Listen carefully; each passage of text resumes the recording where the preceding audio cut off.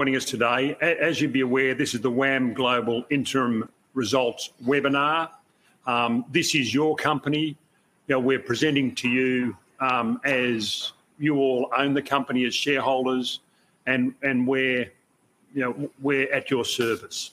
Look, thank you very much for sending there's been a lot of really good questions that have been sent in, and we'll cover them. We've got the A team that manage the money at WAM Global. That's led by lead portfolio manager Katrina Burns.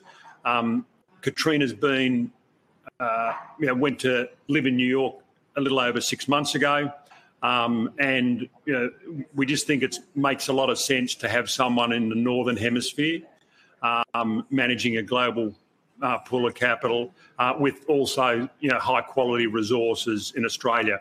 In Australia, Katrina's backed up with portfolio manager Nick Healy and also equity analyst William Liu, and they will all present to you during this presentation, and then we'll open up for questions. As I said, a lot of people are sending questions, and thank you very much. We really appreciate all your questions, comments or suggestions, because as I mentioned, this is your company, and our senior corporate affairs advisor, Camilla Cox, she will moderate the questions after the presentation. As I said at the start, this is to talk about the 6-month result for the period to December last year. Now, December, that's 2021.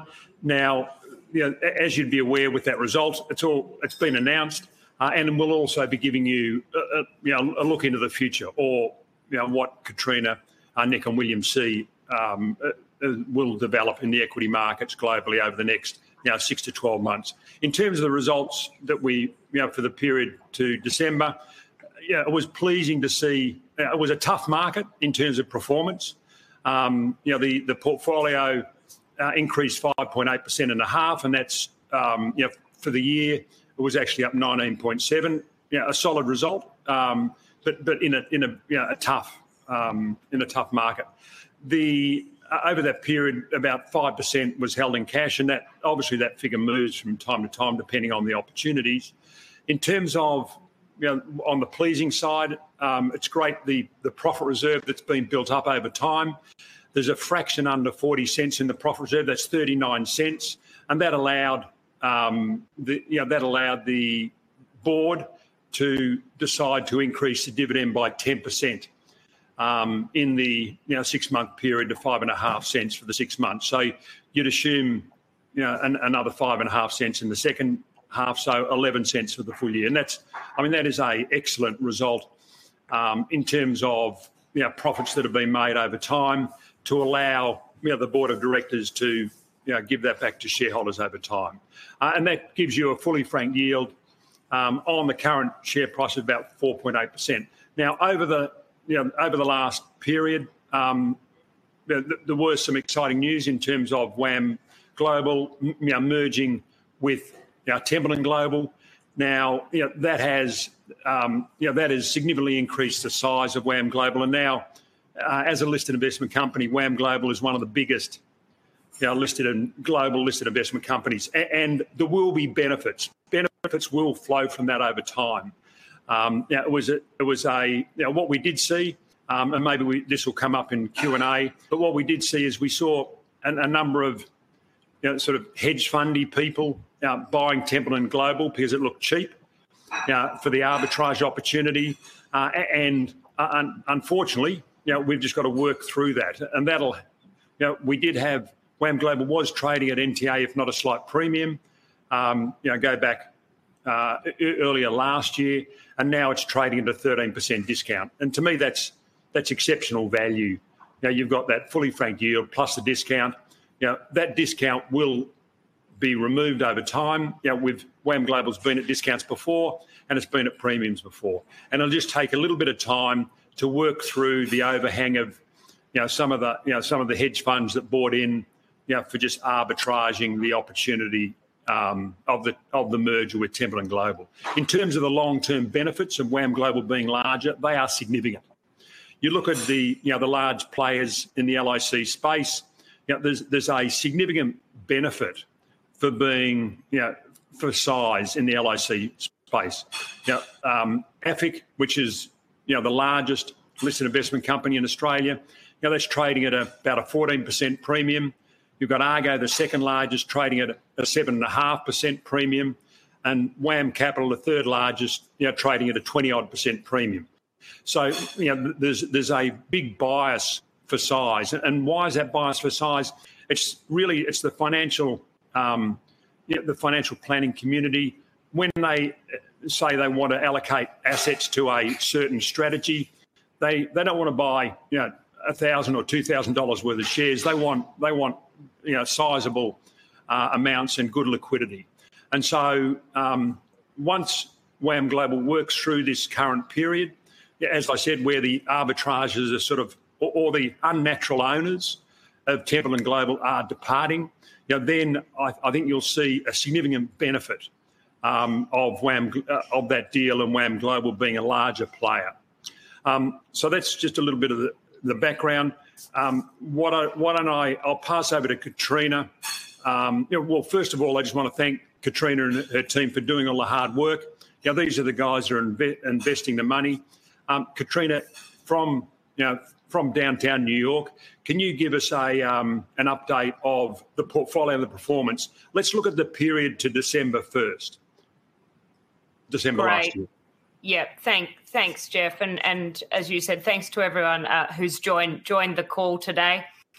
Looking at that 6-month period from 1st of July 2021 through to 31 December, as Jeff said, the WAM Global Fund rose 5.8%, which was solid, but certainly lagged the MSCI World Index by about 5.5%. Now, markets through this period have moved around significantly as we grappled with strong demand and that significant liquidity that had been pumped in to the financial systems globally by both governments and central banks. But that was met with supply chain issues and rising inflation, and then that surge of Omicron variant of coronavirus through December. With reference to the fund specifically, the performance has been hurt by a few factors. Firstly, our tendency to hold small stocks, which have very much vastly underperformed the large cap stocks during this period, which make up that MSCI World Index. And also by some of our sector exposures and then some stock-specific pressures. So on that first point, we've seen small and mid-cap stocks, as I said, underperform. The MSCI Small Caps Index is about 7% behind MSCI World, and mid-caps are about 4% behind. And we've got about 60% of the fund invested in small and mid-cap stocks. What we are seeing, though, given that sell-off, is that the valuations for small caps relative to large caps are at nearly 20-year lows versus that historic premium that they've traded at.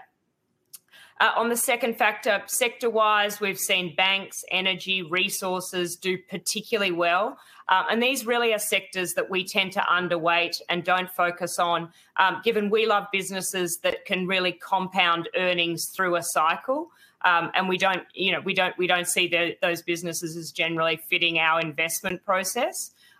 Then lastly, as I said, we've had some particular stocks that have dragged on performance, namely from the payment sector, China and e-commerce. And we'll dig into detail, a bit more detail on those, I think, a little later.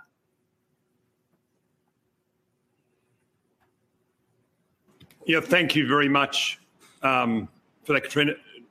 That's sort of looking back, and I know this is, the webinar is for that period. I mean, if in terms of the outlook for global equities moving forward, do you want to just sort of touch on that? Yes, absolutely. So first, why don't so that was that period, as you said, from up to 31 December. Since then, up until now at 1st of March, well, here in the US, we have seen equity markets be under significant pressure. It's been a very tough period. We've seen tech stocks, for example, sell off particularly aggressively. And I saw some stats the other day that more than 40% of the stocks in the NASDAQ index, which is that tech index in the US, more than 40% are off over 50%, and 25% are off more than 70% from their 52-week highs. So it has been, very volatile, and particular sectors have been under significant pressure. For context, though, I'd say that, if we think back to that the beginning of 2020, which was, before the pandemic hit, the MSCI World Index is actually up 28%. So we've had a global pandemic and in the middle, in that period, and yet we sit on the other side with global equities 28% higher. And I guess our outlook going into the 2022 year was that it would not be at all unsurprising to see lower returns as those emergency policy settings were withdrawn from global economies. But what's made markets so volatile is firstly that is just around that stickiness of inflation. So in the US, where I am, for example, we've seen inflation prints above 7%, which is levels not seen in 40 years. And that's really meant that the Federal Reserve has had to change the rhetoric around how quickly they would raise rates. And that's riled markets. So we've gone from a situation where markets were expecting 1 to 3 rate increases in 2022 to a situation now where they're pricing in 7. So this change has had significant implications for the prices that people are willing to pay for stocks. Because, as we feed higher discount rates through valuations, we've seen that derate in stocks more generally, and we've seen a huge rotation in the kind of stocks that people want to hold. So those growth stocks have come under pressure, particularly in the tech space, as I referred to earlier. Now, the second factor that's really added to the volatility, sadly, more recently, is the Russia-Ukraine situation. So, as I said, it's incredibly sad, and we feel for the Ukrainian people. And we've seen Europe in particular suffering from concerns around the potential for energy supply to be cut off and the potential flow-on effects to economic growth. If I think through then the outlook for equity markets, we think that the debate will really continue to centre around how quickly the Fed will raise rates. Now, the positive on this front is just, as I said, how much tightening is actually already been priced into forward curves. So, that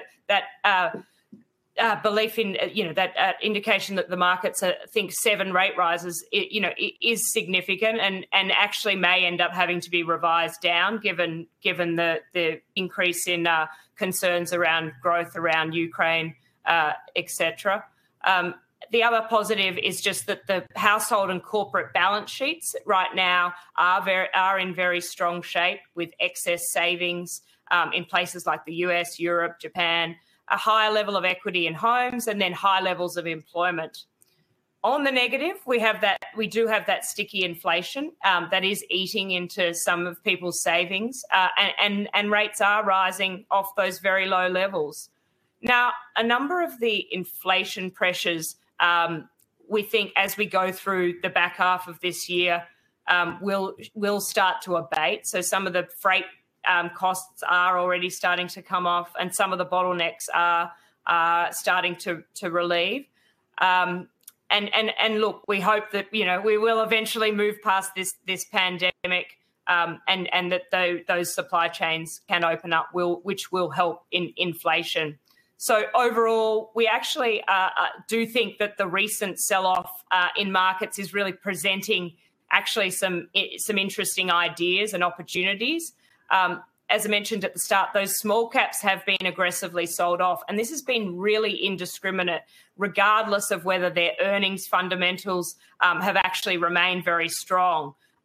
So, we're being opportunistic there. Even in that large cap end of the market, we think that some of the highest quality companies are being really unduly punished, just because they operate in the tech space, regardless of whether they actually have valuations that actually look compelling. So as I said, we are being opportunistic, but we certainly do expect ongoing volatility in equity markets. It's not an easy environment right now, as companies are grappling with inflation, interest rate rises, Ukrainian crisis. So it's certainly not easy, but we are seeing that there is an increasing pool of new investment opportunities, and we do like the setup ahead for the companies that we have in the portfolio. And Katrina, just on that, I know a little while ago you sent, you flipped over a chart of, just showing you how cheap I think the small caps are. And what is it? What was it? The cheapest in, was it 23 years or?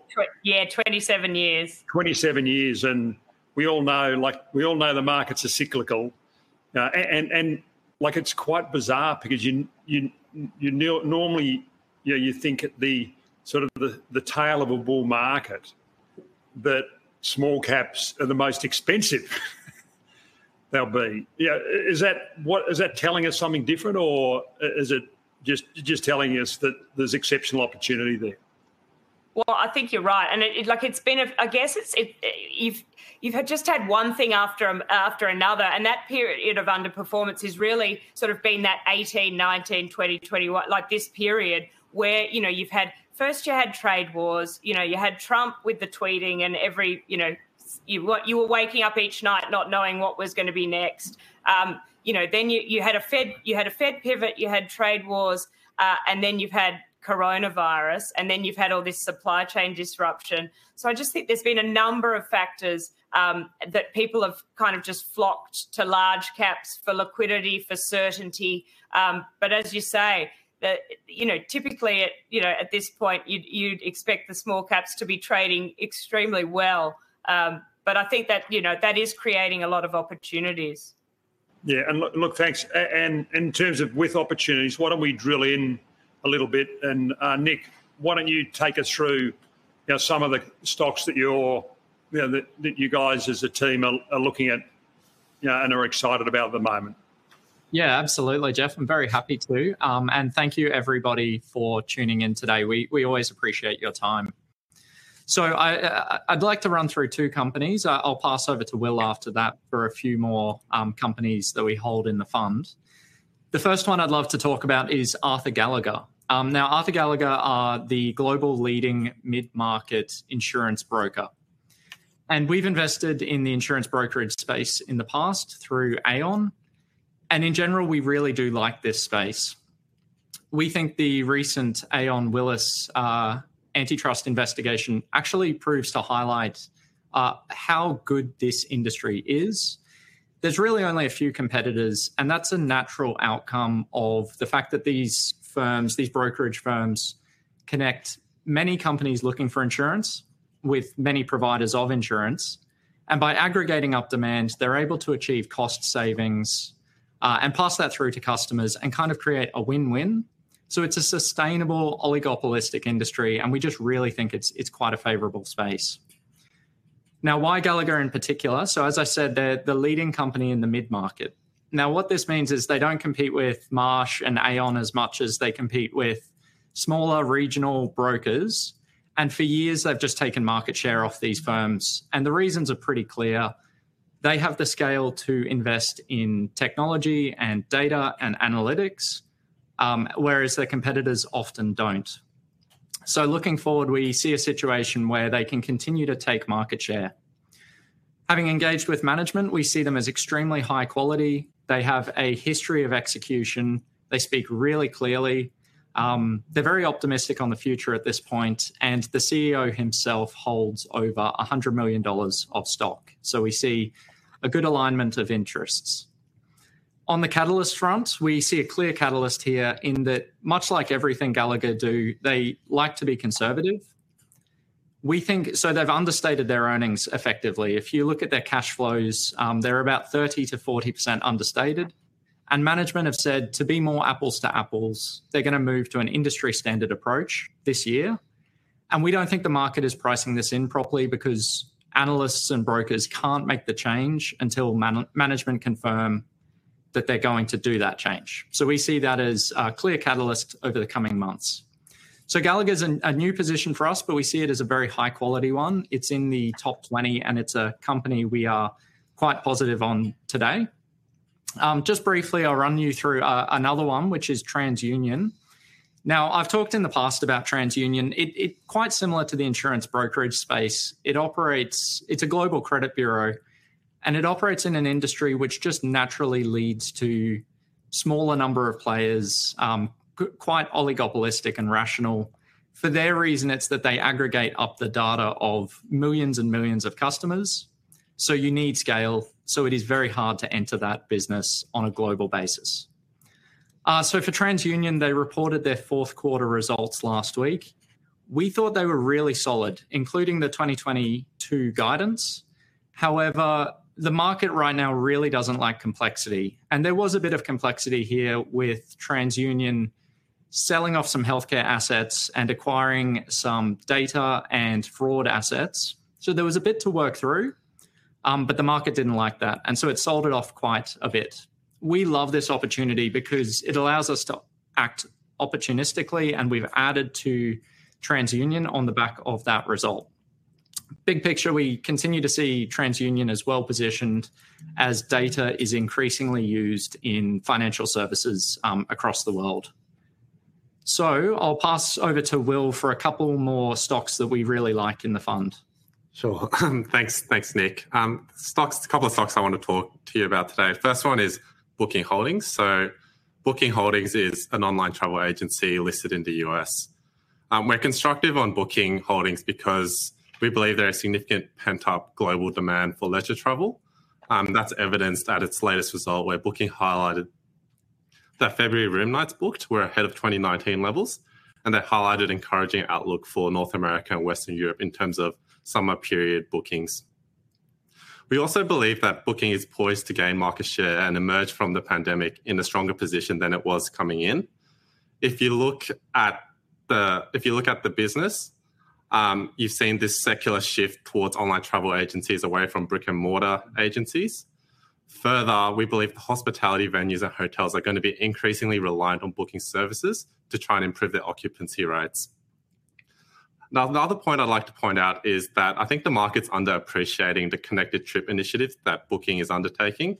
So Booking is not only offering accommodation services, they're expanding into payments, car rentals, flights, and we think they're going to get an increasing share of consumer wallets. And we think this is going to be a positive tail going forward, which the market is not recognizing.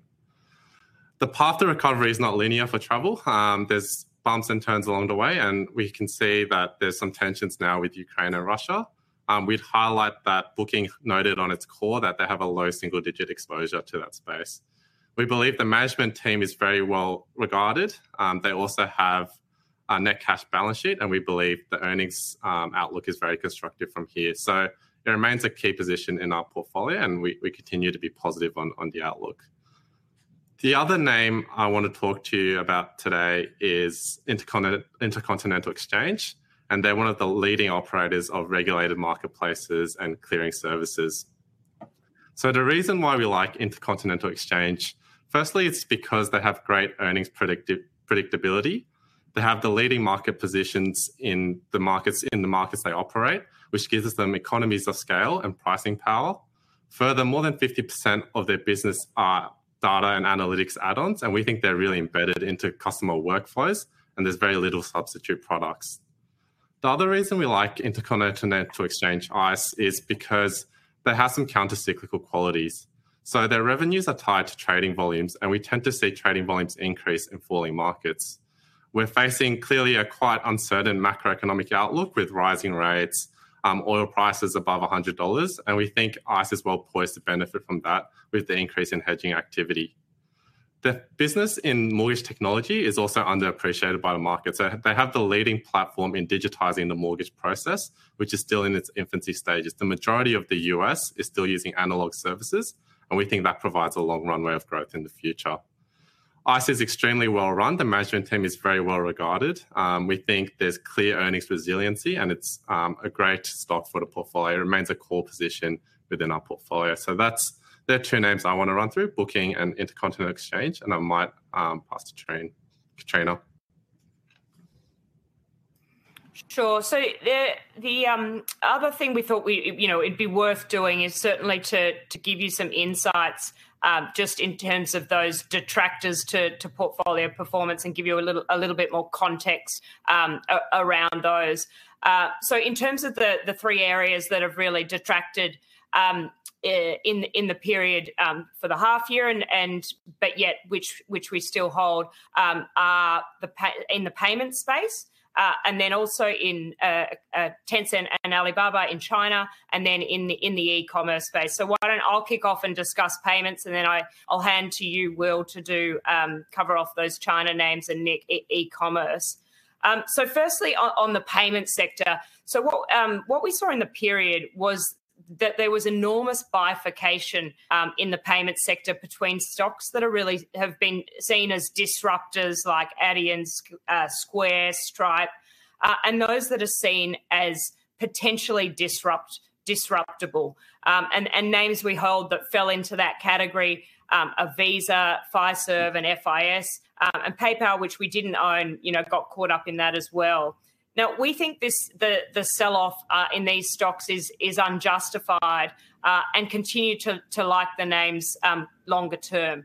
What was interesting was that what hasn't mattered is that the earnings power of these businesses has actually been very solid. There's just been a significant de-rating to the point that, in the example of Fiserv, which we own, it's actually now trading at a 13 times multiple, but will grow earnings over 20%. We think there's significant upside, and that actually they own Clover, which is the largest point of sale processing platform, which is actually a disruptor in itself. Now, we owned both Fiserv and FIS going into the results, but we actually switched out of FIS into Fiserv because they were trading on the same multiples, but we thought the quality was higher at Fiserv. What we've seen is Activist Investor Value Act actually invest in August last year $1.2 billion in building a position in Fiserv. They've got board representation. So we think they'll be also important in terms of realising value going forward. In the case of Visa, we also added in the sell-off in February. They've delivered a very strong result. And we think they're very well placed to benefit from the return of cross-border travel. So yes, as I said, the payments sector certainly did detract from performance, but we think the setup looking forward is compelling. Why don't I hand over now to Will and to run through Alibaba and Tencent? Yes, thanks, Train. So China has been a difficult market for investors more generally. We do own Alibaba and Tencent. Together, they make up 1.7% of the portfolio today. So despite reducing our position, we took down our positions, Alibaba and Tencent, in the wake of the regulatory activity. They've still been a detractor to overall portfolio performance. The key concerns for China are really driven by two key factors. The first one is the heavy and sweeping regulatory activity, and the second one being China's zero tolerance on COVID. That's led to weakness in consumption across consumers and small and medium businesses more generally. On the regulatory piece, it's very difficult to get clarity. We would make a couple of observations from our end, and it looks like the policies are aligned to China's common prosperity initiatives, tackling social issues such as income inequality, the rising cost of living, and declining birth rates, which they're experiencing. The government is in a difficult position where they're trying to balance the incentives for profit, incentives for hard work, which is critical for productivity within the economy, with the appropriate redistribution of wealth in a more equal way. To us, China is not uninvestable currently. China is the number 2 economy in the world and a significant contributor to global innovation. If we look at Tencent and Alibaba, they've taken actions to comply with the new regulations. While this has come at a hit shorter term to their profit and margins, we believe the outlook, which has been disappointing, we believe the outlook is more constructive from here. As I said, we're taking a very cautious approach. Alibaba and Tencent make up 1.7% of the portfolio today. We have seen China ease monetary policy, which will hopefully stimulate credit growth and improve consumption. We've seen the earnings expectations lowered for both of these companies, and valuations are now trading at distressed levels. So we think the risk reward is skewed to the upside from here, but we're taking a cautious approach. I might pass on to Nick. Yeah, thanks, Will. So I'll run through the third area we're going to do a bit of a dive into just to give you some extra detail, and that's the e-commerce stocks.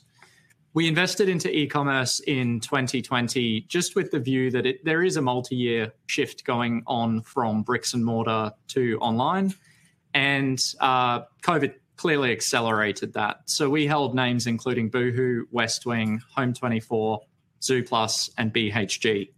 Now, although it worked in 2020, it didn't work in 2021 and so far in 2022. We did actively reduce some positions given some of the things I'll mention. However, nevertheless, it was a detractor as an area. I think the best way to illustrate this is just to go through Boohoo as an example. So we invested into Boohoo in 2020 after engaging with management and forming the view that they were taking steps to improve some of the issues that had been highlighted in their supply chain. At the time we invested, it was a profitable business. It had years of double-digit growth. So it wasn't a concept stock. It had proven execution at that point. Now, what really went wrong for Boohoo was they rely to a great extent on smooth supply chains around the world. And where we were specifically wrong was, although we could clearly see that those were impacted by COVID, we expected them to normalize in relatively short order, a year to two. And yet here we sit 2 years on and supply chains are still impacted by the COVID situation. So we still think that they will improve over time, but clearly the timing is not what we thought it would be. This impacted Boohoo in two ways. Their lead times extended, which impacted the customer value proposition, and the margins were hit with freight costs coming up, which impacted earnings. Now, they do have plans in place to solve this themselves through additional distribution centres they're building. Alternatively, if supply chains ease, that will improve this situation. But as we've mentioned before, currently the market is extremely unwilling to look through periods of uncertainty or complexity, and it's taking these already lowered earnings and putting them on 16 times multiple, which for a business that can clearly grow double digit is quite a pessimistic view. Now, we do have the view that the business isn't broken. It will take longer to return back to normal trading patterns, but our view is that from here it should incrementally improve. And we do see a lot of upside from the current prices. But it's fair to note that there is a lot of uncertainty in supply chains. So the position today is sized quite modestly, below 1%, just to reflect the uncertainty inherent in the situation. So that's the e-commerce bucket. I'm going to pass back to Jeff now. Yes. Great. Look, thanks very much, Nick. And you've done a very thorough sort of analysis of what you like and what's worked and what hasn't worked. And I know most times, that we spend our time talking to the shareholders about what's worked. And I think it's great that you're showing both sides of the coin. Why don't I just quickly go back to Katrina, before we go to questions, because we want to spend a lot of time answering questions. Just in terms of how with this current volatility, how the portfolio is positioned now. Katrina, you just want to touch on that before we go to Q&A? Absolutely. Yeah. So I'll lead off on the portfolio positioning and then discuss what we've been doing more recently. So the fund holds 65% in US listed stocks, about 13% in Europe, 7% in the UK, 8% in Asia, with the majority of that in Japan and Australia. And the cash at the end of yesterday was sitting at around 7%. So the cash is up from the end of last month, as we've chosen to add a little liquidity given that uncertainty around Ukraine and just as we saw markets adjusting to higher rates being factored in. We will draw that down as we find those stock-specific opportunities that we think are just too compelling to not put money into. From a sector perspective, we are well diversified. Now, as we've talked about in the past, we focus on finding undervalued growth names around the world. So generally, you'll expect us to be underweight areas like banks, energy, REITs, utilities. We love finding great businesses that can continue to grow through any part of the economic cycle, which, often does lead us to those small mid-cap stocks, which are generally earlier in their life cycle. And as I said, while this has been an area under particular pressure, we do think those valuations of many of those companies are very compelling and do present exciting prospective returns.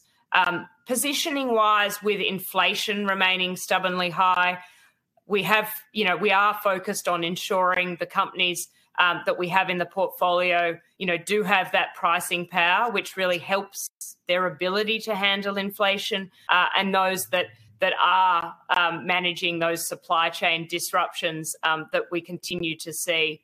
Now, in the main, we aren't adjusting the portfolio significantly overall, but we are adding where we see opportunity.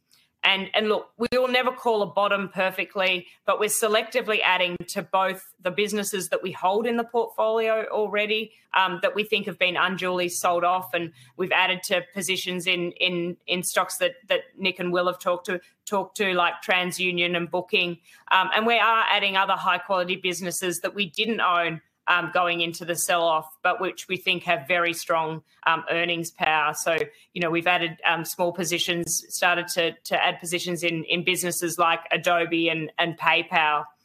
Our focus, going forward is just to continue to find businesses that we think offer compelling upside, but without excessive valuations or leverage, and where we can identify those catalysts.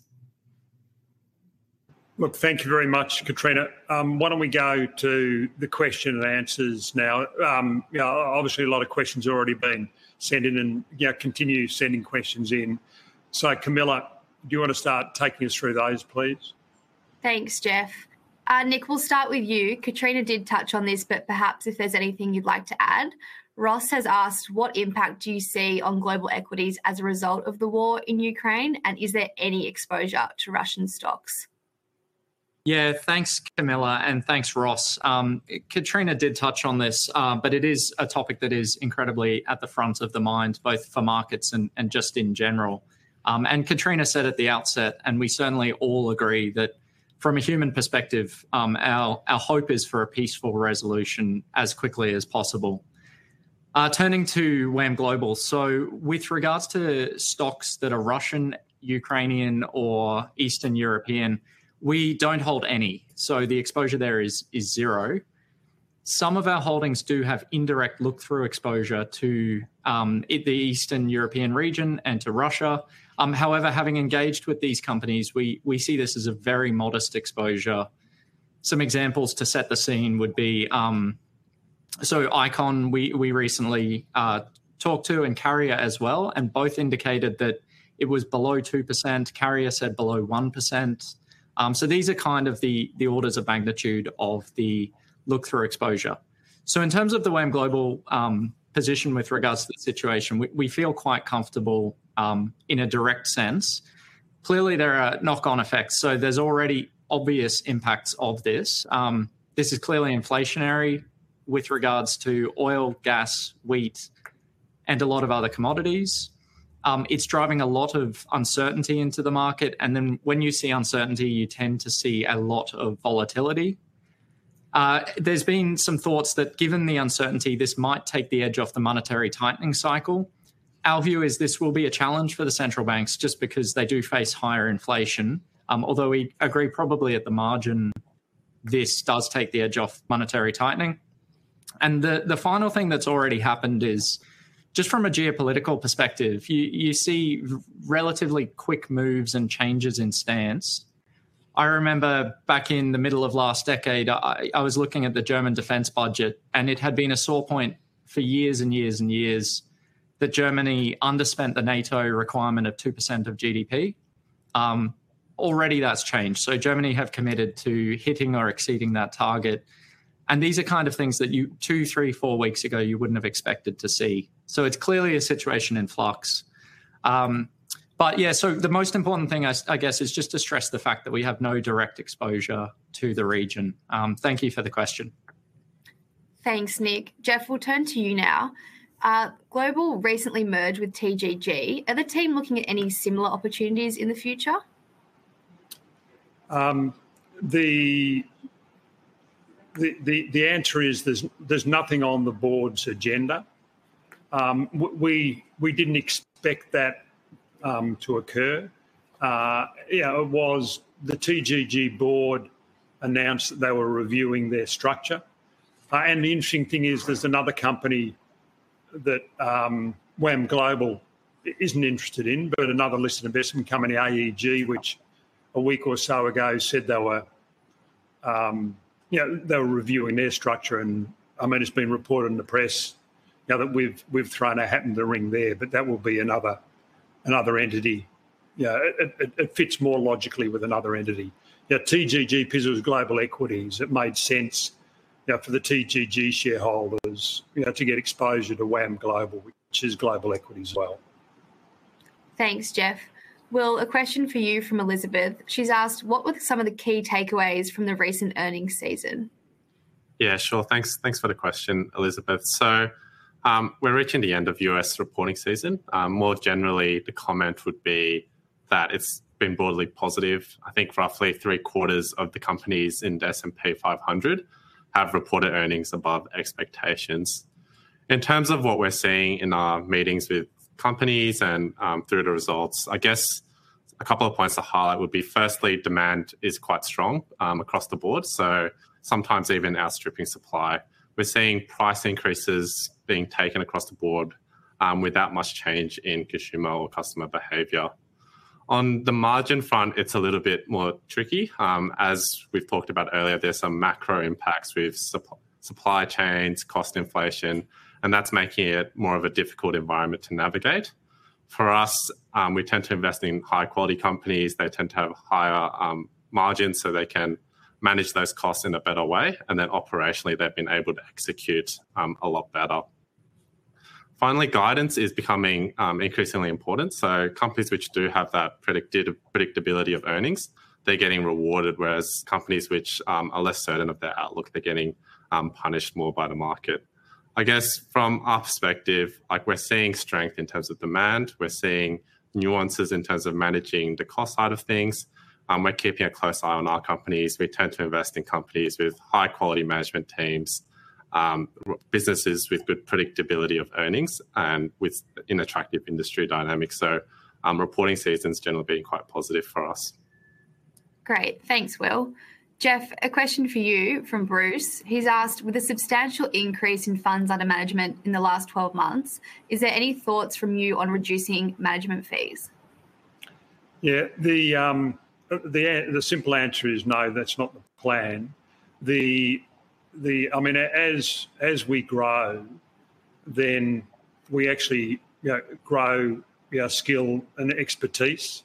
One of the from a managing the money perspective, the logic for Katrina to position herself in the US, obviously, is significantly more expensive than it was, but that was because, as Katrina said, 60% of the companies are over there, and particularly with COVID, there was a degree of uncertainty. We're still in the funds management world, we're still pretty small. In terms of, we manage $5.5 billion. We've got 14 going to 15 investment professionals. Where, say, the likes of a Magellan, they're managing 80-odd billion with 35-odd professionals. And I think their global fee is actually higher than ours. I think it's 1.35% and a performance fee. But so there's no plans. Thanks, Jeff. And just sticking with you, we've got a question from John on WAM Global Options. He's asked, what was the purpose of the free options? Yeah, the logic of the free option, effectively, it's a buy and write on behalf of all shareholders. So it's giving you another piece of paper that you can decide what you want to do with it. You can actually, you can sell it if you want. You can keep it and see how the underlying company performs. And if it's trading above the strike price, then you can exercise it. It was what we thought it was the most equitable way of growing the business, because it doesn't put any pressure. It's like having a rights issue, but having a rights issue over a year and a half. So it's a very gentle way of raising capital. And with a rights issue, you tend to raise the money, and that puts it puts a bit of pressure on the share price. With an option issue, then there's no guarantee you'll raise the money. You have to perform to raise that money. So that was the logic of having it. Thanks, Jeff. Back to you, Nick. This was briefly touched on. However, Jane's asked, is the technology sector interesting to the team, even given the recent sell-off? Yeah, thanks, James, for the question. I think Katrina did touch on that and did mention that we do find that there are some amazing companies that as recently as 6 months ago, by sticking to our process, we found them very hard to get interested in. But some of the falls have been quite spectacular. And we think at times like these, the market does tend to throw the good out with the bad. So, I mean, just keeping it simple, we do see it as an opportunity-rich environment. And we are basically, that's how we spend our time, is turning over stones and getting to know businesses and engaging with companies in the lookout for these really high-quality companies that we think are mispriced. Thanks, Nick. Over to you again, Jeff. This one's from Alan. He's asked, why doesn't WAM Global provide a daily NTA update? Yeah, I mean, effectively, we provide a monthly NTA update. I actually have seen no evidence that a daily NTA update sort of adds value to anyone.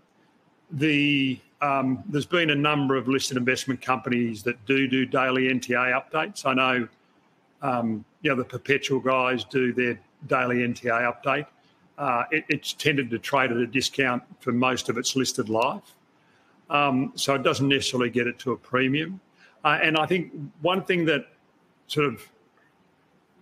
isn't positive about giving the daily NTA update is the fact that you're encouraging short-termism. What we tend to find is the goal, what we're attempting to do is getting people that like what we're doing and want to come along for the ride. And a good example of that is with WAM Research. For the first broadly 7 years of its life, it traded at a discount to NTA. And it took us a long time to effectively, for the people that didn't want to be there to sell and go, and the people that wanted to go along for the ride to stay. And on a monthly basis, of course, we'd tell them how the NTA is going. But really it was people that wanted to stay for the medium long term. And that's what AFIC and Argo have. And that's what we ended up getting with WAM Research. And it took us the longest time of any listed investment company we've had to get it from trading at a discount to NTA. And that was 7 years. But now, because we were so successful of getting that group of people that wanted to be invested in that product, I think the other day was trading at above more than a 40% premium to NTA.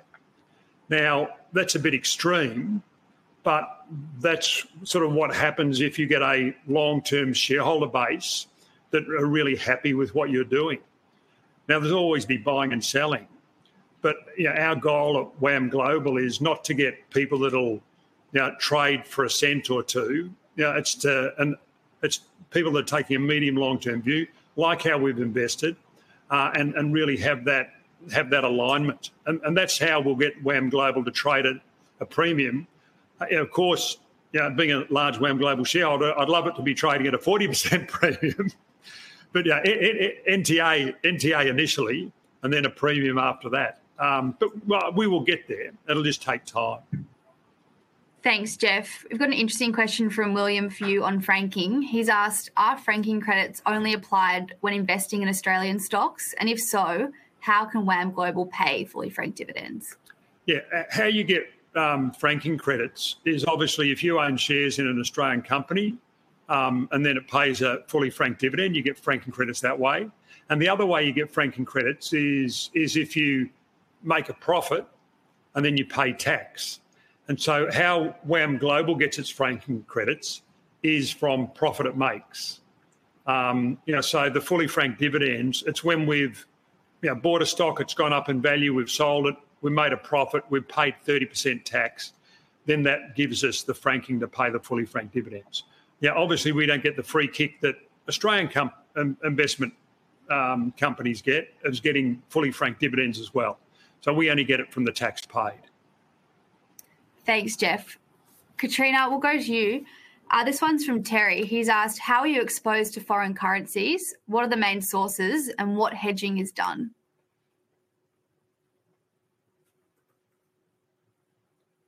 Oops, sorry about that. Yes, thanks, Terry, for the question. So in terms of the portfolio, we don't hedge the currency exposure. Part of the basis for when we started the fund, we very much talked to our shareholders around, what they wanted in terms of the fact that they had, the majority of their assets in Aussie dollar stocks and Aussie dollars, and that they wanted diversification across their portfolios. So in that vein, they obviously get the exposure to the companies that we invest in, and then the FX exposure. If I look at the cash weighting, as I said, as of yesterday, we were sitting about 7% cash, and that was made up of about 4.5% US dollars, 1% Japanese yen, 1% euros, and then a small balance in pounds and Aussie dollars. We tend to align the FX exposure to the benchmark, so we're not taking big bets on currency, but the portfolio is unhedged. Thanks, Katrina. Nick, we'll go to you. This is a question from John. He's asked, are you looking at investing in the health sector? Yeah, thanks, John. So we have talked about health and wellness in the past as a thematic that we very much like and are invested behind. Some specific names are Avantor, Thermo Fisher, and Icon, which 100% play on this theme.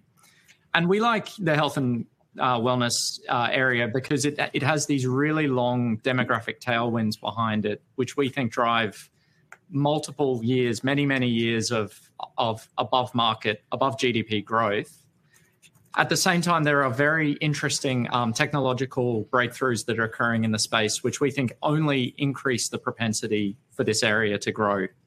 Lastly, I'd say that a lot of areas are seeing shifting consumer spending patterns, for example, away from goods and towards services. We think healthcare is relatively immune from this. It will see elective treatments come back as COVID wanes. So it's not the kind of sector where we see short-term headwind issues. So on the whole, very positive on the healthcare sector. And yes, we are invested in that space. Great. Thanks, Nick. Will, over to you. This one's from Oliver. He's asked if you can discuss if there are any opportunities that the WAM Global team are seeing in the IPO space in the US. Sure. Thanks for the question. So clearly IPO activity was heightened towards the end of last year. We saw markets rallying, we saw the strength in markets and available liquidity, and that led to a lot of companies coming to the market. Many of these IPOs have underperformed. Some of them extrapolated strength during COVID, like names such as Peloton, which we don't own, and they took advantage of markets at the time. Generally speaking, we didn't participate in any of the IPOs, and it was prudent, I think, in hindsight, that we didn't. I guess we're still keeping a close eye on some of these companies. If they do have the investment characteristics that we look for and trade at attractive valuations, that could be a hunting ground for us. But we haven't participated in the IPOs over the past year. Thanks, Will. Back to you, Nick. This one's from Sue, and she's asked, do you believe growth or value stocks will outperform in the current environment? Yeah, thanks, Sue. So I think it's a big debate topic in the market. Is growth going to win? Is value going to win? I mean, just as a big picture comment, I suppose these are very rough buckets to use when thinking about the world. We tend to find that sometimes our stocks, although they are growth companies with high quality, they can trade cheap enough to be considered value stocks. And so we don't think the buckets are a perfectly applicable way to think about the future. We very much go stock by stock in terms of how we actually invest. That being said, will growth or value outperform? I mean, there's some pretty common themes that tend to emerge. Value tends to include a lot of the commodity and energy stocks. So as long as those prices are moving upwards, value tends to outperform.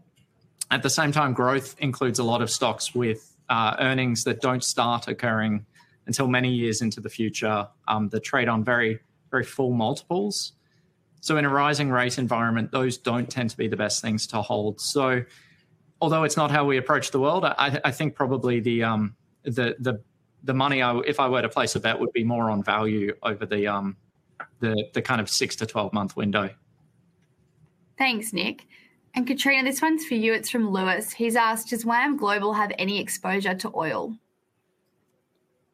Thanks for the question. Yeah, so in terms of oil companies more generally, and I guess this can also be extended to resource companies, they're not generally the types of businesses that we tend to invest in. We focus on finding those undervalued growth companies that can really grow strongly and compound earnings through cycles. And what we see with both oil companies and resources companies is, the cycle is very much there. You're very dependent on a commodity price that you can't control. And so, that's not an area we tend to focus on. Saying that, we can opportunistically, own these names. And, when the oil price, was sold off significantly, we did have some small holdings in some of the oil companies like Chevron and Exxon. But we've, more recently sold those. We do have some indirect exposure through, and this is traditionally how we would more play the thematic is around owning service providers. So like Nick's talking about in the healthcare sector, we love the picks and shovel companies that don't care which company wins. And so Applus, which is listed in Spain, would be an example of that. So they're a testing business. They have an oil and gas business, both OPEX and CAPEX. The CAPEX business has obviously been hit dramatically as oil majors have turned off spend. But that OPEX business is we think has got growth and a positive outlook going forward because you still do have to maintain your facilities and so forth.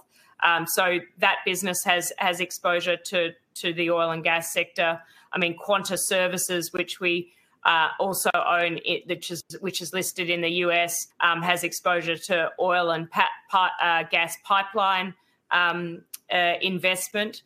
So we do have some indirect exposures, but in the main, oil companies aren't the type of businesses that we really invest in. Great. Thanks, Katrina.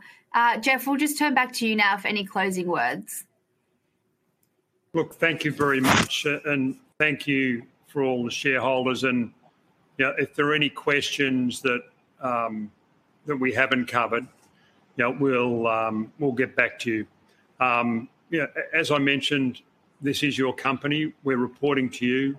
Any ideas or suggestions or questions, please feed them into the group.